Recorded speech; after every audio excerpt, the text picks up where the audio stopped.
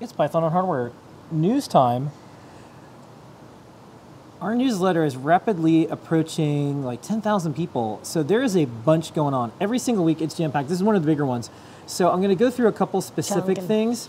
But just to give you a taste of what's here, from e-ink displays to birds that detect... oh, I love this. Yeah. The canary in a coal mine. Yeah, that detect if the air is okay or not. Lots of macro pads, lots of different projects, all Python powered. It is kind of never ending. One interesting thing that I thought, Elector is now doing Python on hardware.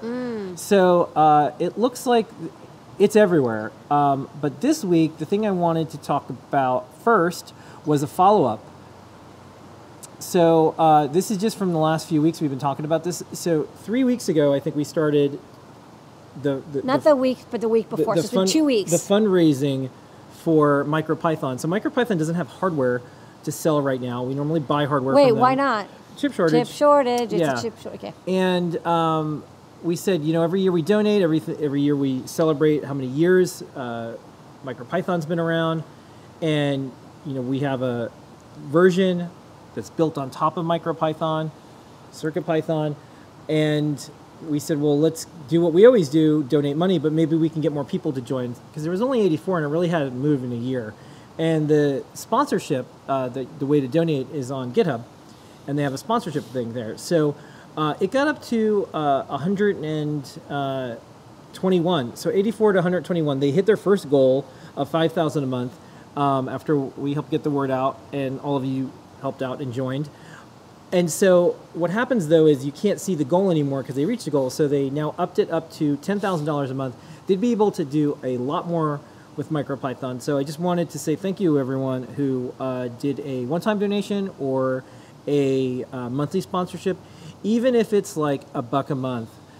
For the number of people that use MicroPython, they would be able to, they'd be a multi-million-dollar company. So it's something to think about. If you use it, consider doing it. You can do it one time. You can do something. Normally, we'd also say buy hardware from Adafruit that MicroPython makes, but there isn't any. So this is one of the things we're trying to help out with. So for the folks who did, thank you. And for the folks who are on the fence, please do it.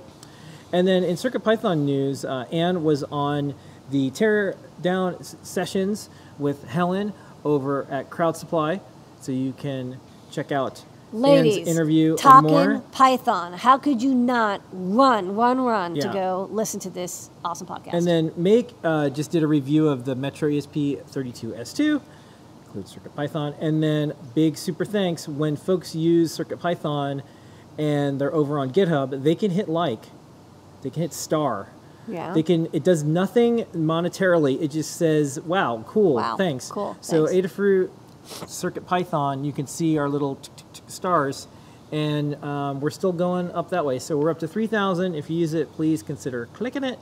It does let us know that you like it and care. We deliver this newsletter every single week. You can go over to adafruitdaily.com, and it's a separate site. We don't spam, we don't harvest, we don't have pop-ups on any of our websites. We don't have all sorts of weird things that make you feel gross when you go to a website. We don't do that. So it's not easy to sign up for things accidentally with us. But if you want this newsletter, go to adafruitdaily.com. And that's this week's Python on Hardware. Thank you, Blinka.